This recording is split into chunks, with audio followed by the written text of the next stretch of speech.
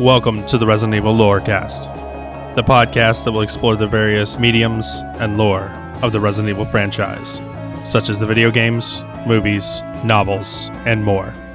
And here are your hosts, Ariel, Daniel, and Aaron. Got something that might interest you.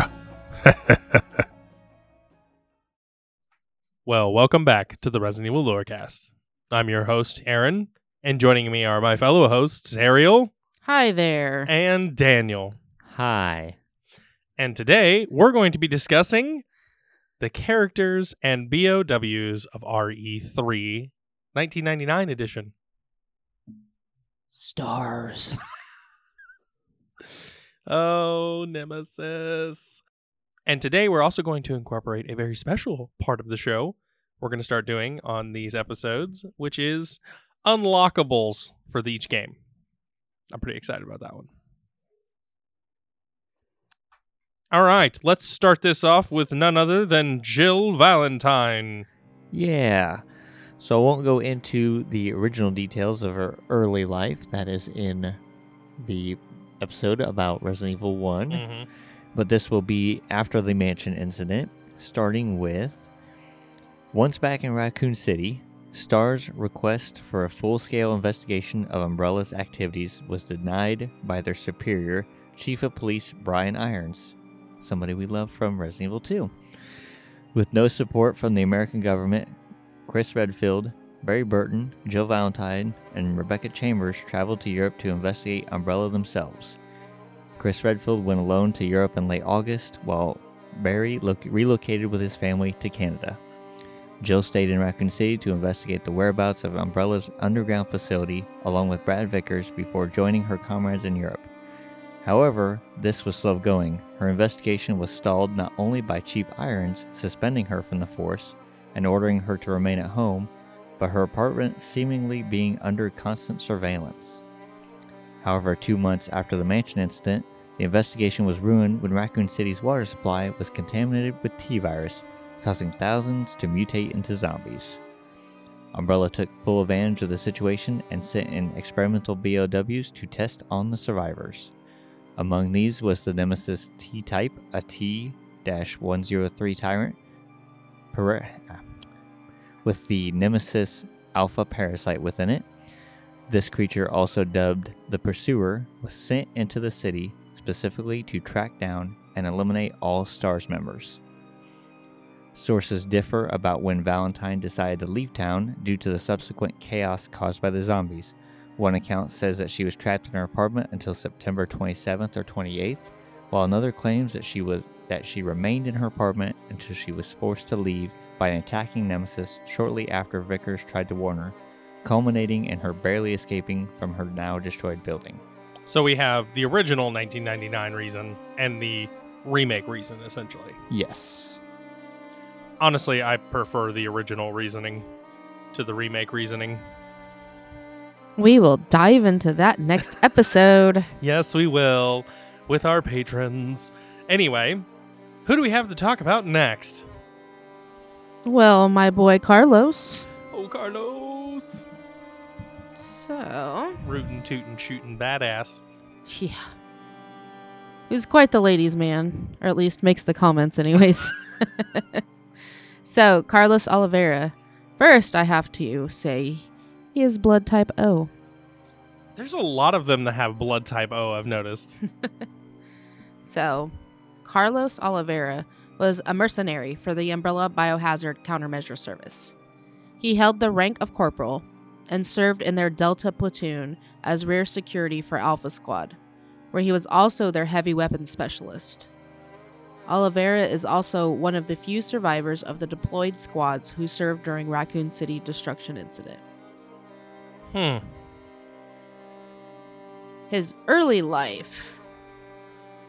A man of mixed Latin American and indigenous origins, Oliveira's childhood took place in the midst of violence. Before becoming a mercenary, he spent most of his youth as an active member of a communist guerrilla organization fighting in an unnamed country in South America. There, he became known for his courage, always throwing himself in the middle of danger. as well as his strong sense of justice and warm-hearted, playful attitude. And we got to see a lot of that in RE3 Remake. I loved the banter between him and Jill. Well, mostly Yeah. to him too, Jill, but I loved the banter. Okay, back to this. When government forces wiped out his faction and sentenced Oliveira to death after capturing him, he was scouted and had his freedom bought by Umbrella Corporation before his execution. Umbrella offered him a contract to join the company's private military unit, the UBCS, in exchange for a new life. He accepted, becoming the youngest soldier in the unit. His expertise in heavy weaponry and vehicle maintenance soon made him a valuable asset. Oliveira also befriended Murphy Seeker, who joined around the same time, and sometime later he paid for plastic surgery to alter his face. On September 15th, the UBCS was mobilized to prepare for a large-scale operation in Raccoon City, which was undergoing a T-virus outbreak. 4 platoons measuring at approximately 120 men, among which Oliveira was included, would arrive on September 26, by which point the outbreak had spread out of control due to drinking water contamination.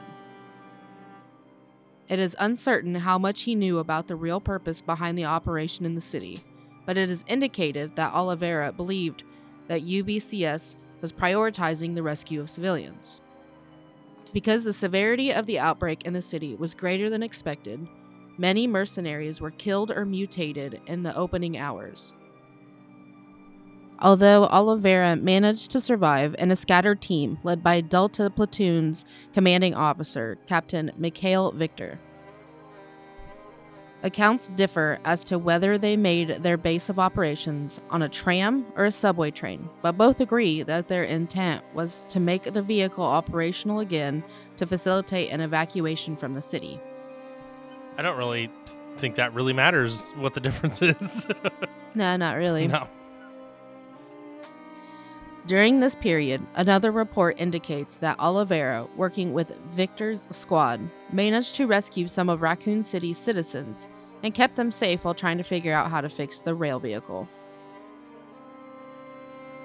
On the night of September 28th, Oliveira met the former STARS officer, Jill Valentine, who was on the run from the BOW Nemesis T-Type, although there are contradictory reports as to how they met. One of them points out that Valentine met Oliveira after intercepting a radio signal sent by him while she was exploring the Raccoon police station. A second suggests that Oliveira met with Valentine while he was in the center of the city and they joined forces to reach the police station, where both would expect to be evacuated on the roof by a helicopter. A third account, in turn, indicates that Oliveira met Valentine shortly after she fell with Nemesis from the top of a garage building, where he helped incapacitate the BOW so he could rescue her. Whatever happened, Oliveira ended up taking Valentine to where the UBCS was operating and tentatively recruited her to their team for mutual assistance. And the rest is what happens during the game. So, go Carlos. Go Carlos.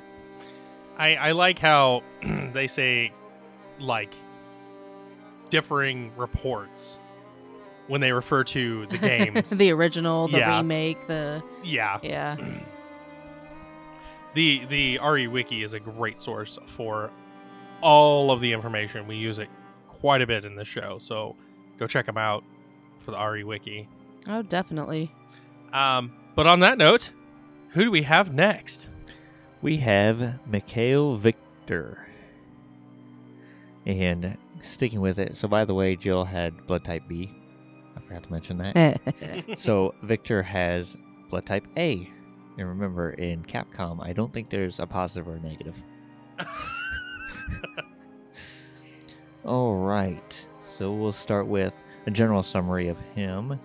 Is that he was a Russian mercenary contracted by the Umbrella Biohazard Countermeasure Service. It's a lot of words. Where he served as leader of the Delta Platoon. He was warm-hearted, recognized for his impressive leadership abilities, and skilled in the planning and execution of operations. All right, I'm going to stop you there, Daniel. I just want to bring up the point that his kind-hearted and ready to jump into action nature was truly demonstrated when he sacrificed himself on the tram and or train, depending on which one you go by. I like how they tied that in. I like how he portrays like being an actual captain, like an actual team leader, because a lot of the times you see them just being jerks and egotistical and all of that stuff, but he was an actual leader that was willing to sacrifice himself for his men. Yeah, and not even just his men, it was the rest of the civilians on the train, tram, whatever you want to go by. He sacrificed himself for everyone on that transport. Yeah, which sucks because he was a really good guy. Yeah, so. I would have loved to seen how it would have ended with him. But right back to you, Daniel. In his early life and into Umbrella's recruitment, he was originally from Leningrad in the Russian SFSR. Victor served his compulsory national service in the Soviet Army. He continued after the mandatory 2 years was up. While it's possible he attained the rank of captain, this is uncertain. Following the collapse of the Soviet Union, the army was largely demobilized, and Victor, along with many others, were rendered unemployed in a country reeling from economic ruin. Soon, the new Russian Federation experienced tense conflict as ethnic minorities fought for their independence. Victor became involved due to his wife, who was from one such ethnic group, and offered his support and experience to the rebel cause. During the conflict, Victor was directly responsible for a number of attacks which included massacres of civilians. In the mid-1990s, after the capture and death of his group was sentenced by the Russian government, Victor was approached by the Umbrella Corporation, who offered him an amnesty deal. He then agreed to join the company's UBCS in exchange for his freedom and the guaranteed safety of his men. So once again, Umbrella jumps in and saves the day, quote unquote, from somebody else that was sentenced to death. Well, you know they gotta come in looking like the good guys. Mm-hmm. We're here to save you. Yeah. I want to say this, though. I feel like Umbrella really thought it out when they grabbed people from all around the world to create a collective army, because there's not really a way for them to collaborate ideas right away to rebel against Umbrella. I think it was about skill. Well, it's about skill too, but if it was about skill, they could have very easily just grabbed people from, ex-military people from the US and been done with it. I think they really thought this out and grabbed skill and regional knowledge, because keep in mind they aren't a US based company. They're a worldwide based company. So they're committing war crimes worldwide. And they don't really want, well, number one, they've got access to that international knowledge now, and number two, they don't want people to collaborate against them. They probably seen helping him as a way out for him, since his country collapsed, basically, in economics, basically, and then his wife was part of the rebel cause, so they were like, he's a lost cause. He's going to easily join our group. Oh, yeah, there's no question about that. It's more of the fact of, why are they grabbing people internationally other than the fact that they can't collaborate as well? Because different regions of the world, you have different ideologies about things and justice, and, it's a huge ordeal. All right, back to you, Daniel. So then we move into the Raccoon City destruction incident. In 1998, Victor was serving the UBCS with the rank of captain and was in command of Delta Platoon. On the 15th of September, the platoon was given new orders to enter Raccoon City and had over a week to prepare. Delta Platoon arrived in the city center on the night of Saturday, the 26th of September, by which point the T-virus outbreak had escalated out of control. The orders given by Colonel Sergei Vladimir called for the UBCS to evacuate uninfected civilians, which Victor intended to fulfill. Despite his rank, he was left unaware of Vladimir's secret police, the Monitors, that had an additional order to record their combat with the mutants. Soon after landing, it became clear that the 4 platoons were not enough to handle the city's mutant population, which had vastly superior numbers. Due to this, the overwhelming majority of platoons were practically wiped out in less than 2 days. Then we moved to the evacuation plan. By September 28th, which was a Monday, the force was disorganized, with Bravo and Echo squads cut off from the rest of the platoon. Victor himself was seriously wounded in the fight with the zombies after he and a number of other soldiers were trapped by Sergeant Nikolai Zinoviev. They set up their base in either a broken tram or a subway car that was inoperative, depending on the sources. One account also indicates that in this time, Victor's squad managed to rescue some of Raccoon's citizens and kept them safe while trying to figure out how to fix the rail vehicle. By nightfall, the group that ended up was Victor Zinoviev and Corporal Carlos Oliveira, with other sources including Alpha's platoon's Murphy Seeker and Bravo platoon's Tyrell Patrick.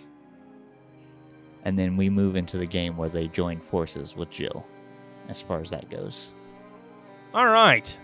So let's jump to Nikolai, everyone's favorite person. Do you know his blood type is A? I like how you introduced that. Do you know his blood type was A? So, Nikolai, who's not my boy. Nikolai Zinoviev, codenamed Silver Wolf, is a Soviet Army veteran who served in Umbrella's paramilitary as a sergeant in the UBCS, as well as a monitor. He and the USS Commando Hunk were considered to be rivals. Oh, wow. Now that's interesting. Yeah, that is interesting. And he was a close friend to Sergei Vladimir, of whom he may have served with in the Soviet Army. Zinoviev was born in Moscow, capital of the Russian Soviet Federative Socialist Republic. That's a mouthful. Per Soviet laws on national service, he likely served in the Soviet Army from 1981 and is known to have been in one of its Special Forces brigades. Following the collapse of the Soviet Union, Zinoviev was retired and, along with many other former Soviet soldiers, was recruited by Umbrella. Little is known of Zinoviev's career in the mid-1990s, though he was well trusted by Vladimir and knew of Umbrella's need for him in their Tyrant project. Zinoviev served Umbrella and Vladimir in 2 ways. Officially, he was a sergeant within the Umbrella Biohazard Countermeasure Service, an anti-BOW force. Unofficially, he was part of Vladimir's Internal Affairs Bureau and spied on the UBCS. On September 15, 1998, the UBCS was put on alert by Umbrella HQ due to the deteriorating situation in Raccoon City, which was seeing hospital inpatients displaying symptoms of T-virus infection. On the night of September 26th, the UBCS arrived with at least 4 platoons with orders to eliminate the zombies and evacuate civilians. Zinoviev, however, had a number of other missions to attend to. Being a monitor, he was entrusted with various projects. Firstly, he was to assess the UBCS's capabilities against the mutants to serve as important data for Umbrella over the effectiveness of their bioweaponry. Secondly, he had orders to destroy evidence of T-virus vaccine research going on at the Spencer Memorial Hospital, which could potentially ruin the viability of T-virus weaponry if it got in the wrong hands. Thirdly, he was to observe the Nemesis T-type, a prototype BOW being sent into the city to hunt down specific individuals. Finally, he had orders to lead his UBCS squad into Raccoon University and recover the Thanatos Project, and kill or take the rogue Dr. Greg Mueller into custody. Each successful mission and the additional recovery of data was to give him larger and larger monetary rewards. Overcome by his own greed, Zinoviev agreed to an offer by a rival company to conduct his operations in a manner that would weaken the UBCS's fighting strength and share his data with them as well. He was also offered a reward for the death of STARS officer Jill Valentine, though Zinoviev was aware of the Nemesis T-type and was willing to let the BOW do its job. Now, see, that's interesting because the entire time he's been driven by money, but when offered what I'm sure is a substantial sum of cash to kill Jill, he turns it down. And the only thing I can think of as why he would do that is because he wanted to save his own skin, and going after Jill, he would basically put himself in Nemesis' fire. Yep. I mean, greed can only go so far. Like, the greediest thing is life, so. Oh, yeah. As a monitor, Zinoviev did not, in fact, arrive by helicopter with the rest of the UBCS, but was brought into the city in the afternoon by other means, giving him more time to carry out his missions. He noted actions between RPD officers and mutants, and on the following day lured a pack of Cerberuses to Raccoon University to eliminate survivors, using it as a place of refuge. What a jerk. By the end of the night, he rendezvoused with Delta Platoon, led by Captain Mikhail Victor, and including survivors from other platoons. The platoon would suffer further losses on September 28th when Zinoviev locked a door on them to trap them with zombies. Jeez.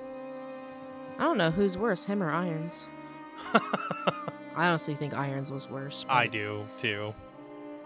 Reports differ as to what occurred on the night of September 28th. One report claims the platoon made their base at the Redstone Street subway station to transport refugees out of the city center, while two further reports claim they made their base in a broken tram at Lonsdale Yard, intent on being airlifted at St. Michael's Clock Tower. In the former report, Zinoviev ran into STARS officer Jill Valentine after killing fellow mercenary Murphy Seeker, who was injured and potentially infected. He would later betray Valentine and Victor to the Nemesis T-type when it attacked the subway train and escaped. In the Lonsdale Yard reports, Zinoviev became aware he would be a potential target for the Nemesis T-type due to his proximity to Valentine, and faked his death either after killing Seeker at an Umbrella sales office or in a fire at a petrol station. No longer limited by the UBCS platoon, Zinoviev was made free to carry out covert activities on behalf of both Umbrella and the rival company. At the Spencer Memorial Hospital, Zinoviev verified the loss of life and destroyed information relating to the successful vaccine research, killing Dr. Nathaniel Bard in the process.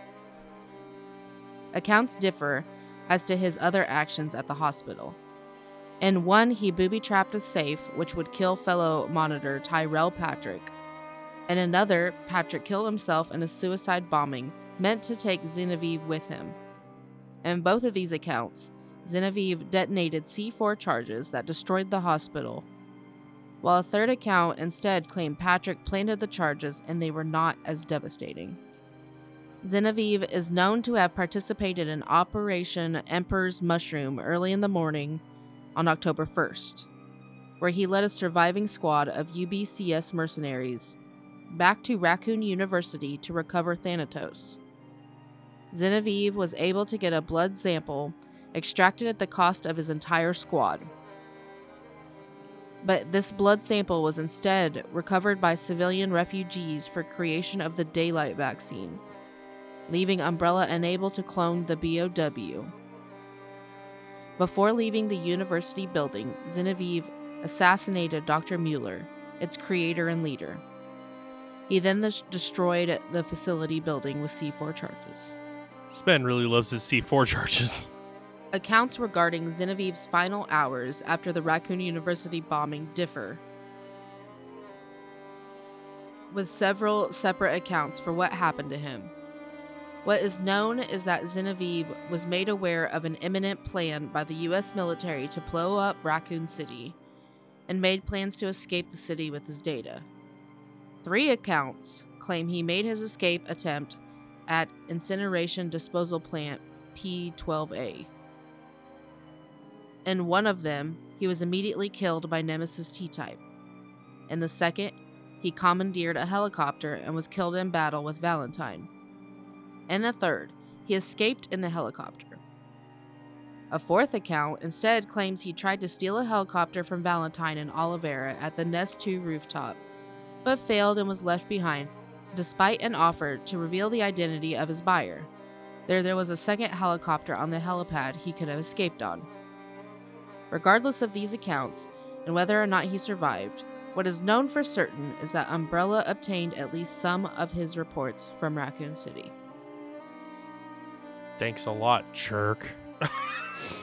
Yeah, he's not a nice guy.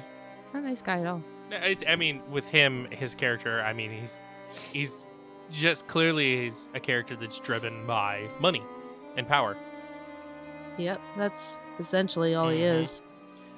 I do want to say I love the amount of detail that Capcom has put into even the background characters. I mean, aside from Nikolai and, the main characters, our side characters, as we've gone in and discussed them, they've gotten a lot of detail and backstory behind them as well, which is great, especially for NPCs.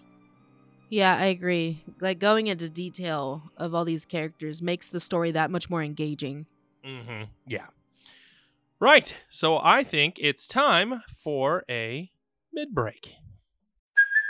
Hey, it's Kaylee Cuoco for Priceline. Ready to go to your happy place for a happy price? Well, why didn't you say so? Just download the Priceline app right now and save up to 60% on hotels. So whether it's Cousin Kevin's Kazoo Concert in Kansas City, go Kevin, or Becky's Bachelorette Bash in Bermuda, you never have to miss a trip ever again. So download the Priceline app today. Your savings are waiting. Go to your happy place for a happy price. Go to your happy price, Priceline.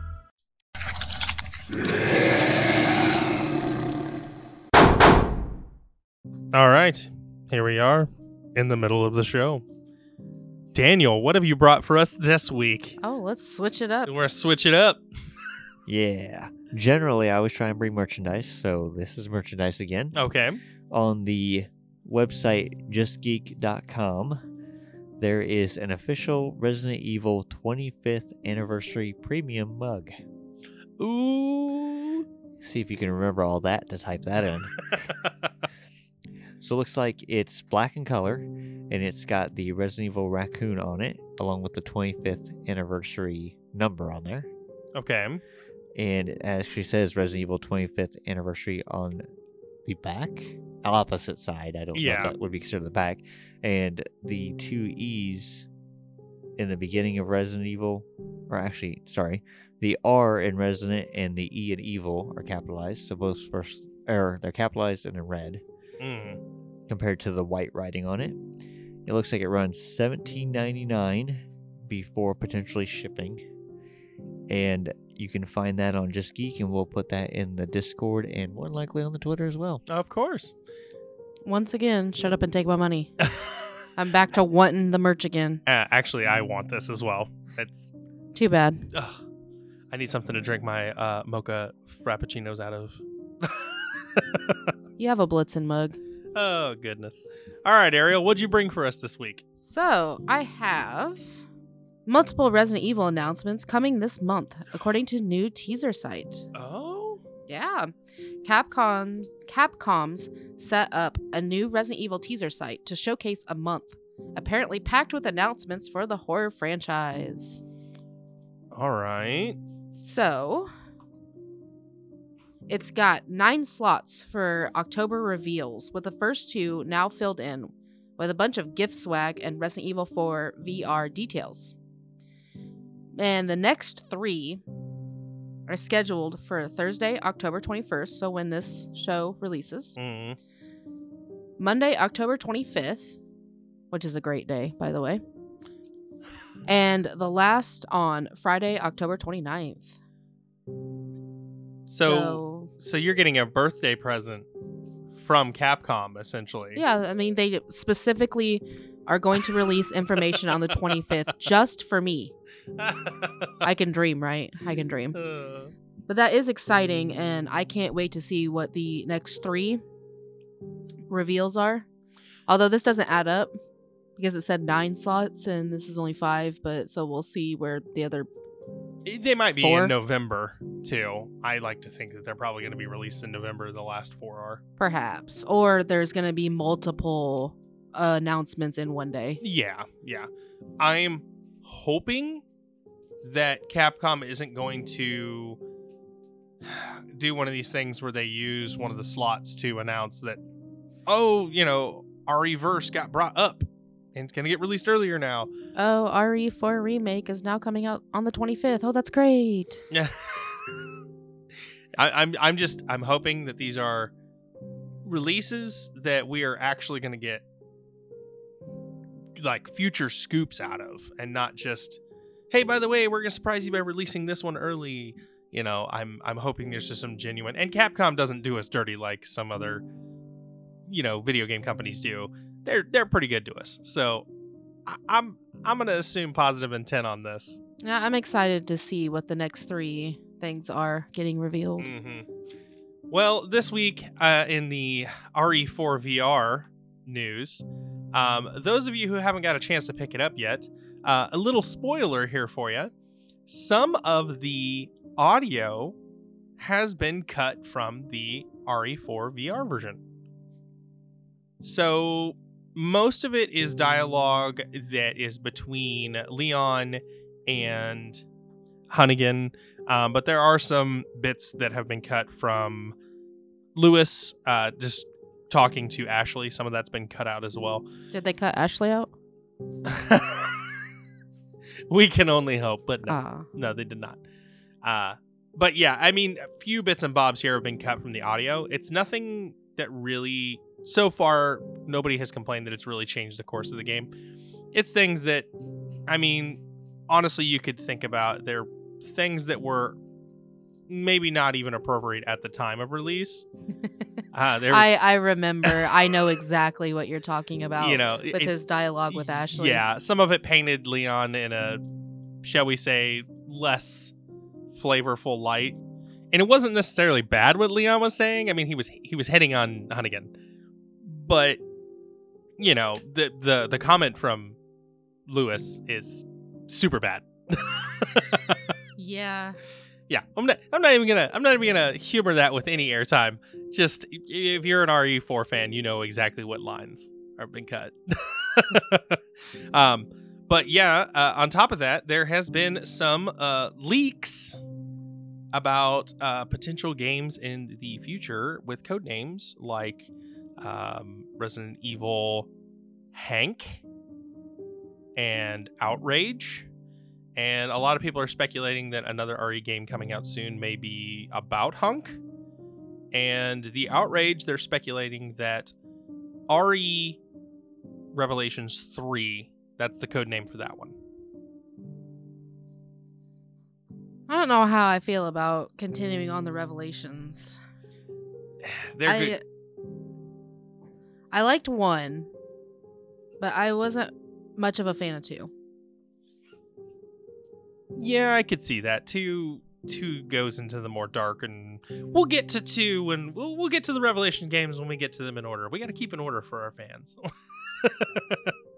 But yeah, so there's another thing for you. I brought 2 this week because I messed up 1 week and didn't bring anything. So, but anyway, let's get back to our topic of the day.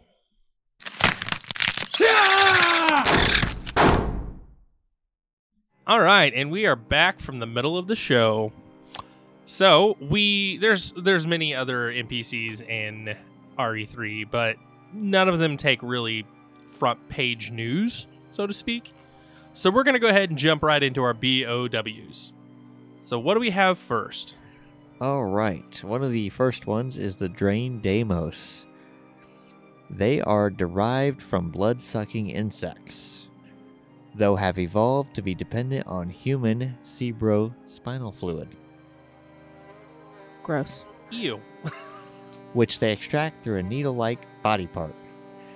In their enlarged state, they may kill the victim by excessive force through consuming and extracting without restraint the brain and nervous system, which suffers greatly as a result. Due to this minute difference, they are often confused with their brain sucker relatives, which I will get to in a moment. The creature's appearance is particularly grotesque due to the exposure of muscles brought on by rapid T-virus-induced growth, which forces the creature to undergo repeated molts.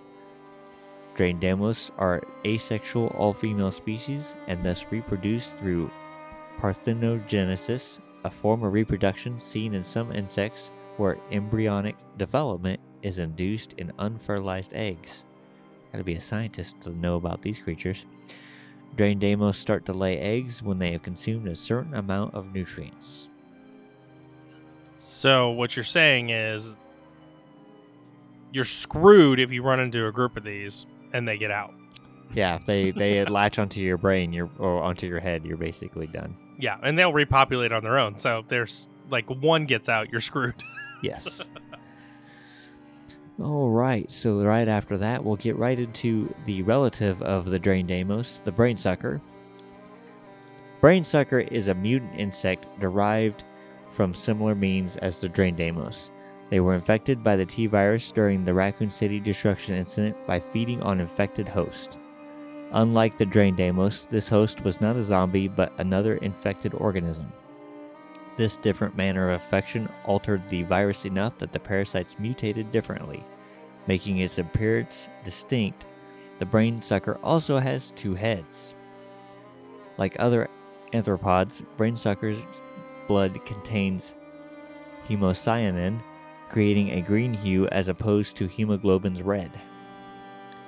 Behavior-wise, the brainsucker acts the same as the Draindamos in that they both prefer to live in unclean environments. They are, however, slightly stronger and possess the ability to spit poison at their prey. Rather than preying on cerebrospinal fluid like their cousins, the brainsucker will instead break open its prey's head and feed on the brain with their tongues. That's what I have on the brainsucker. So what you're saying is super zombie. Well, it's bug. Well, yeah, what I heard was super disgusting mutant bug. Spits poison at you and breaks your head open to Yeah, eat your brain. it's basically a super zombie bug. Like it's like the evolution of zombie. Like, oh well, I don't need to bite into I'll just crack it open like a coconut. Like that's terrifying. Oh, right. And I know that Ariel doesn't like bugs. Do you want me to do the next one, or do you want to? You go right ahead and do all of the insects. All right, so we'll go to gravediggers. Another insect for Ariel. They are mutants of an arthropod genus which have mutated to an enormous size. They retain the ability to burrow underground and prefer a subterranean environment, though would surface if hunger overwhelmed their natural instincts. The size they could reach was so vast that it could destroy roads above in a manner comparable to an earthquake, as their burrowing left huge, vast, and unsupported tunnels underneath. The creatures also developed 4 long mandibles, which were used to drag prey into their large mouths. To make full work of their mandibles, they would attack by lunging or biting, using their huge bulk to force prey into a corner where it can be trapped and devoured. The gravedigger lays eggs in the ground and sewers, typically in clutches of 100. When they hatched, the larvae, known as sliding worms, would transform into new gravediggers themselves after a week. That's what I have on the gravediggers. And let's see here. And getting into that, we'll go to the sliding worms, which should be the last insect that I have. Ariel will be happy about that. Yep.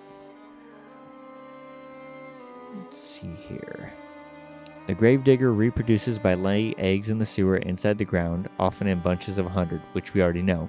Under these infected conditions, these eggs soon hatch, often in 2 hours, and the resulting creature is known as the sliding worm. These larvae are another kind of irregular mutant, usually growing to about 1 meter in length and possessing sharp fangs and an elastic, flexible body. These creatures thrive on blood, and when they spot prey, they will leap towards it with amazing jumping power and suck blood from it like a leech, sometimes as much as 1 liter. After being born, they will shed their skin many times in the course of their development. In the span of 1 week, they will be fully formed into a gravedigger. Gross. And that's what I have on today's insects. Today's insects. I wonder what the exterminator is called in Raccoon City. Dead? Or scared. Bug Busters. Boo. That's who I'd call. So what are some of our other BOWs? Not bugs, that's for sure. First one I'm going to go over is the Hunter Beta. The Hunter Bee was a prototype model for the Hunter line of bioorganic weapons, designed as a derivative of the earlier A model. Unlike its predecessor, this prototype was developed by Umbrella Europe. One of the most notable aspects of the Hunter Bee model was their disproportionate left forearm, the flawed result of attempts to improve upon the A model's attack power. The flaws in genetic modification can also be seen in the tumors covering the creature's body. While this risked obscuring their vision, the B model saw an improvement in its nervous system and agility, allowing it to better avoid injury in combat. Despite this, their attack power was weaker than that of their progenitor. And that is the Hunter Bee. So next I'm going to cover the Hunter Gamma, or the Hunter Y.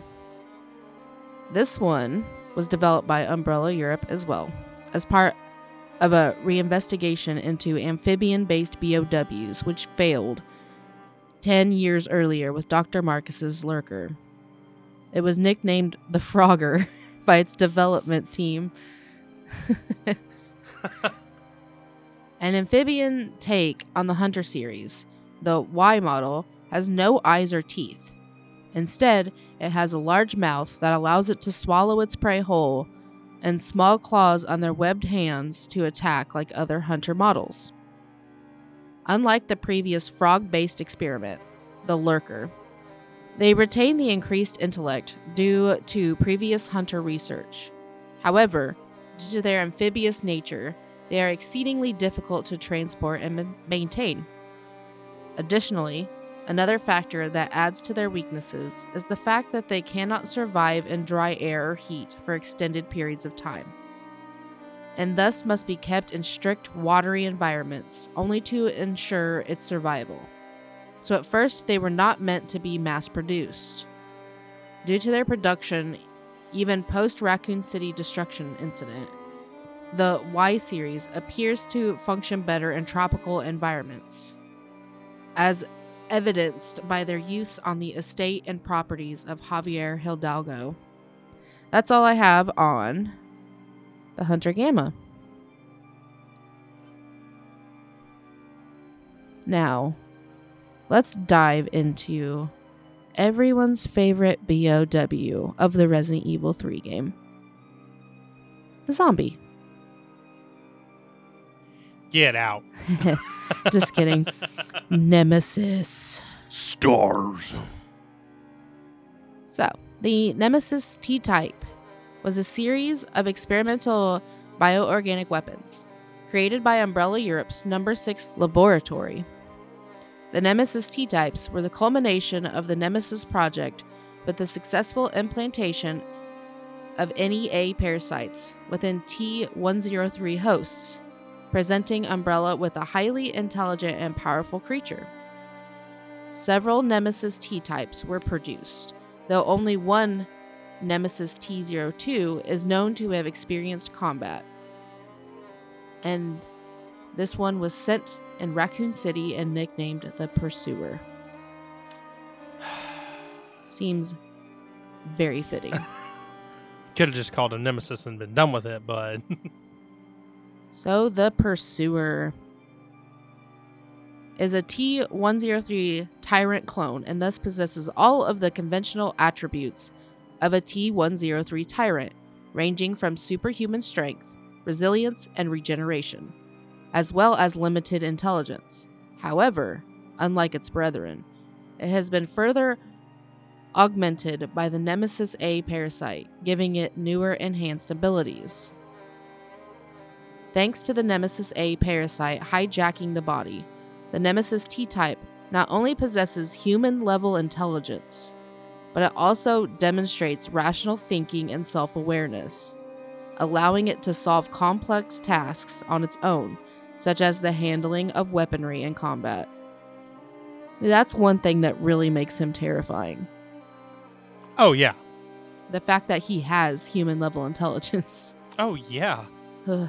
That's why he's one of my favorite BOWs, because he is truly terrifying, because he is always one step ahead of you. With his big old guns and whatnot. Ugh. Due to the chemical secretions of the Nemesis A parasite, the tyrant host skin has suffered from brown staining, giving it a corroded appearance. These secretions also have regenerative properties, which further enhance the existing regenerative abilities of the tyrant. However, the effects of the continual T-virus exposure means that the more times Nemesis T is injured, the greater it will mutate. Rather than possessing a power limiter, the Nemesis T's mutations are theoretically kept in check by protecting its body with a thick coat designed to protect it from bullets and explosions. So, making it even more ridiculous to kill. Oh, of course. Unlike its brethren, the Nemesis T-type undergoes unique regenerative mutations. When in the field, the Nemesis T prototype suffered from severe mutations during its experiences in Raccoon City. Its coat was shredded when its rocket launcher exploded, and soon after it passed out in the burning ruins of the St. Michael Clock Tower. The explosion and subsequent fire injuries accumulated in its body and caused further mutation. Unlike most Tyrant series, who usually develop thicker skin and clawed arms, the Nemesis Alpha's tentacles became larger to serve as a weapon, but at the cost of damaging the brainstem. This mutation could be attributed to the parasite's presence in the host, whose exposure to the T-virus may have accelerated their mutation when damaged. At Incineration Disposal Plant P-12A, Nemesis T was dropped into a vat of treatment chemicals designed for destroying biological waste. The Nemesis A survived, though the tyrant's body was virtually destroyed. Having suffered catastrophic injury, the parasite devoured the corpse of another T-103 and transformed what remained of the host body into a blob-like organism with tentacles. Lacking functional limbs, it instead crawled on the ground and with its damaged head becoming a mouthpiece. Ooh, boy. Yeah, so that's why. Well, that at least explains why he comes back after incinerating him in acid. Yeah. And that's that on our boy Nemesis. He truly... To think that there are more Nemesis out there than Umbrella has yet to release is truly terrifying. Would it be Nemesises or Nemesize? That's a good question. Capcom, if you're listening, we need an answer. What's the plural form of Nemesis? I think they would smack me at this point.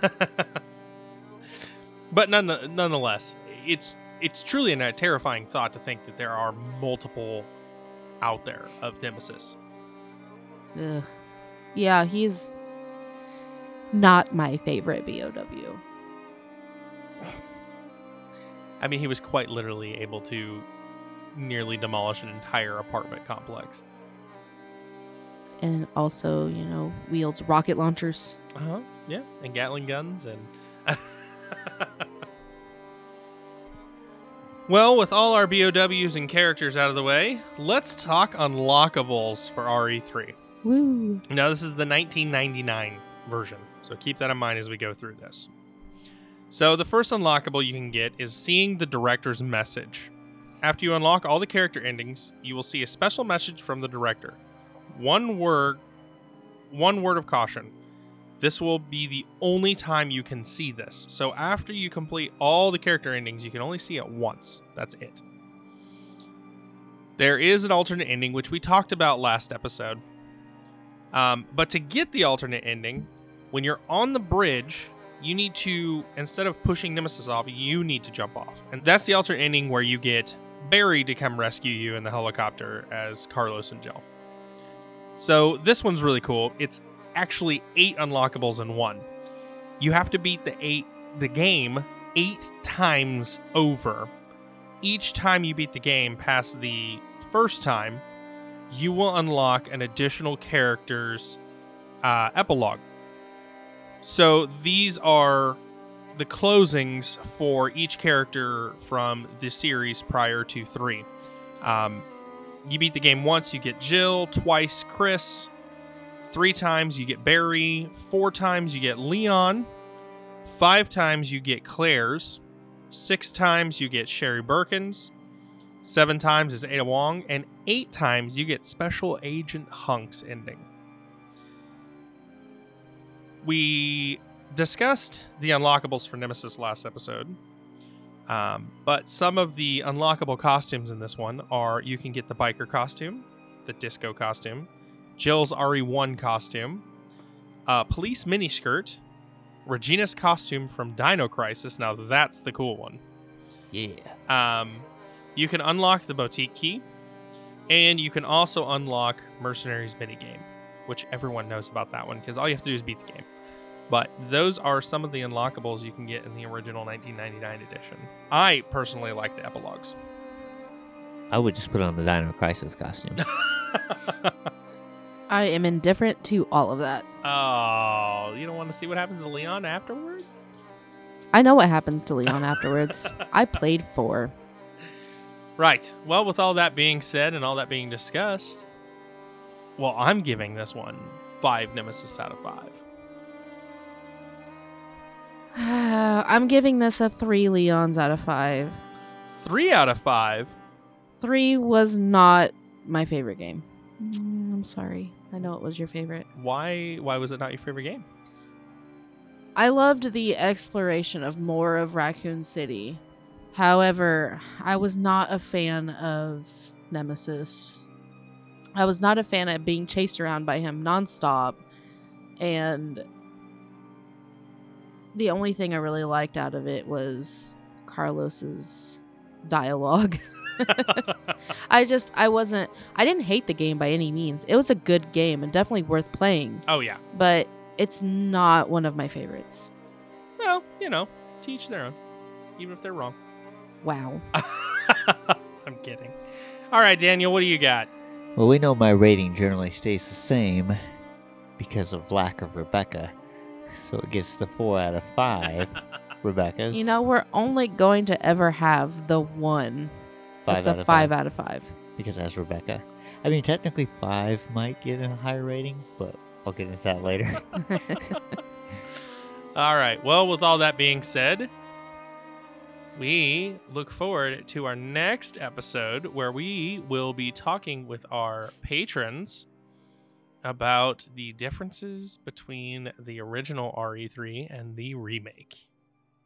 So, until next week, see ya. Thanks for listening. Ciao. Bye there.